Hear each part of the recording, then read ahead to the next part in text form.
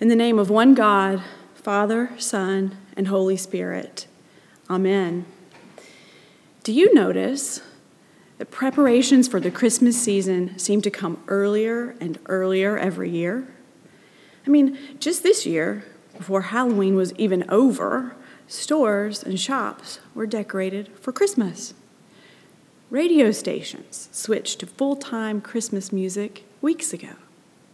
And even though we've only just finished Thanksgiving, by now we've been rocking around the Christmas tree since All Saints' Day. Don't misunderstand me, please. I'm eager for the Christmas season. I love the carols, the giving of and receiving of presents, seeing the wonder in the eyes of children, spending time with family. At the same time, though, I wonder, is something else going on here? What do we really long for? Is it possible that the excitement of this time of year, including the desire to get a head start on Christmas in July, is it possible that excitement reveals a deeper yearning, a deeper longing of the heart? Part of the beauty of the season of Advent is no matter how fast the Christmas train moves toward December 25th, the church calendar forces us to put on the brakes and contemplate the true meaning of this season, to put on the brakes and examine the coming Christ. So with the lessons today, we're encouraged to acknowledge the source of our longing, to recognize the tension we live in, a tension between the birth of Jesus and the coming of the kingdom of God, and to hear what Jesus says to us about living in this tension. As children, we were excited about Christmas, right? We looked forward to the presents and the sense of mystery. But by adulthood, we have also stumbled on the universal truth that our expectations of the future are often not met. That goes for Christmas season and at any other time. At some point we learn, right? We learn that what we think will bring us peace and fulfillment fails to do so. Are you familiar with the drive for success? How long does that sense of accomplishment last before we need to reach another goal? What about money? Just think of the excitement at finally getting the raise you just knew would remove all your financial worries. How long was it before you'd found new ways to spend the money and needed another raise? For me, it wasn't long. Drugs and alcohol don't bring peace and fulfillment. Food doesn't.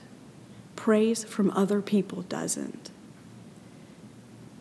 Or maybe your longing is of a different type. Maybe you long for the end of suffering. Maybe you long to be released from grief. Maybe we long to live in a time without forest fires or hurricanes or starving children in Yemen. Maybe we long for a time without starving children anywhere. Nothing the world offers will make these things right. Will fill this longing. The psychiatrist and spiritual director, Gerald May, wrote extensively on this topic. He says, quote, "The desire is specific for an actual loving communion, even union, in an absolutely personal relationship with God," end quote. In examining the desires of our hearts, Gerald May finds a common root. What our desires all express is a longing for God. As Christians, we believe that God became incarnate, offered his life as a gift to liberate us from the power of sin and death, and yet, even in this knowledge, even in our relationship with God, it's possible to long for more.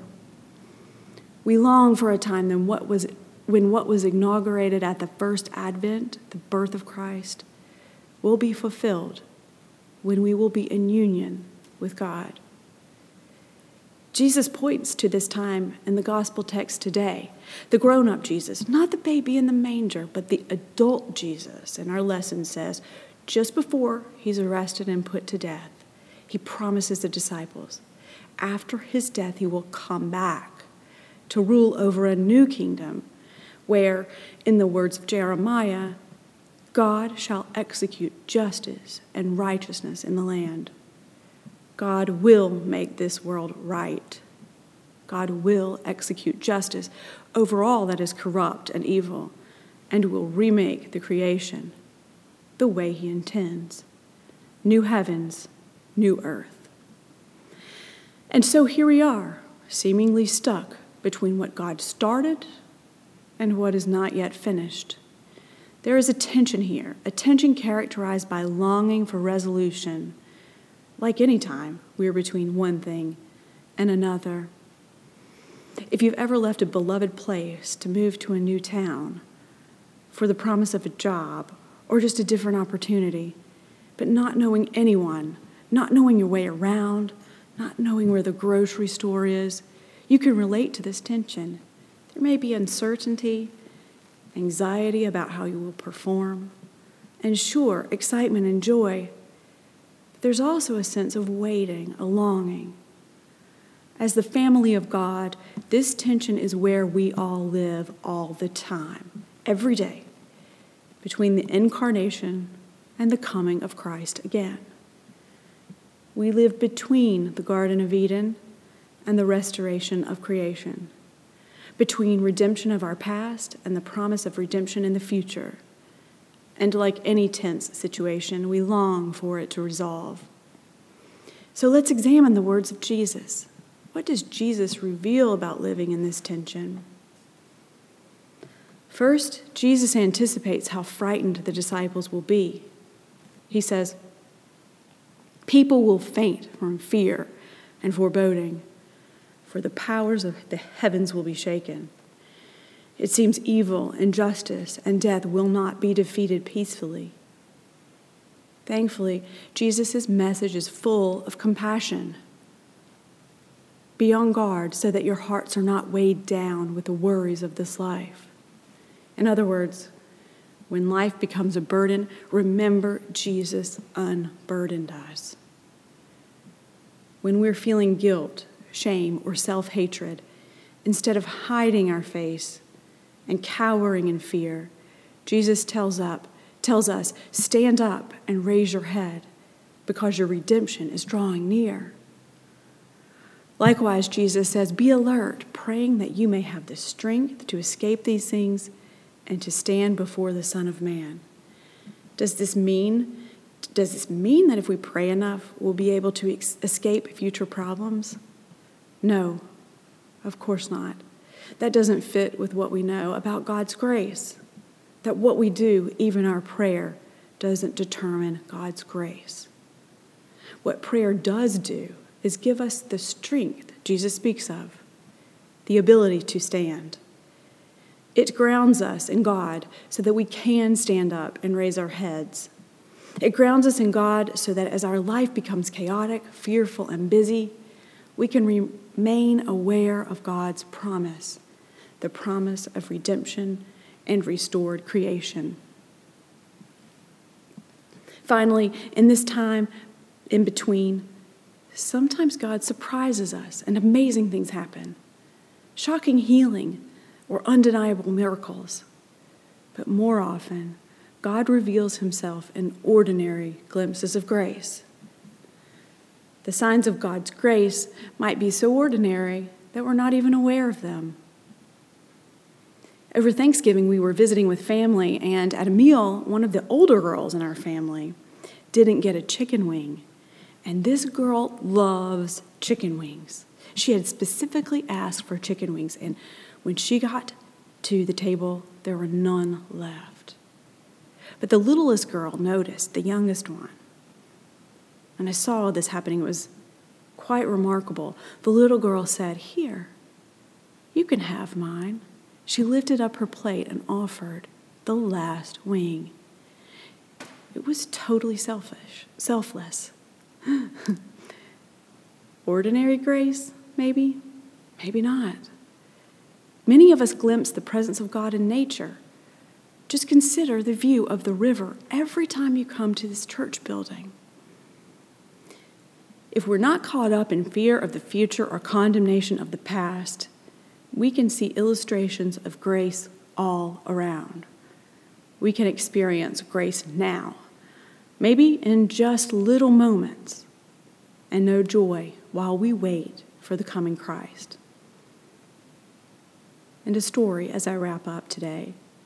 A few years ago, 2 mockingbirds built a nest beside my mailbox.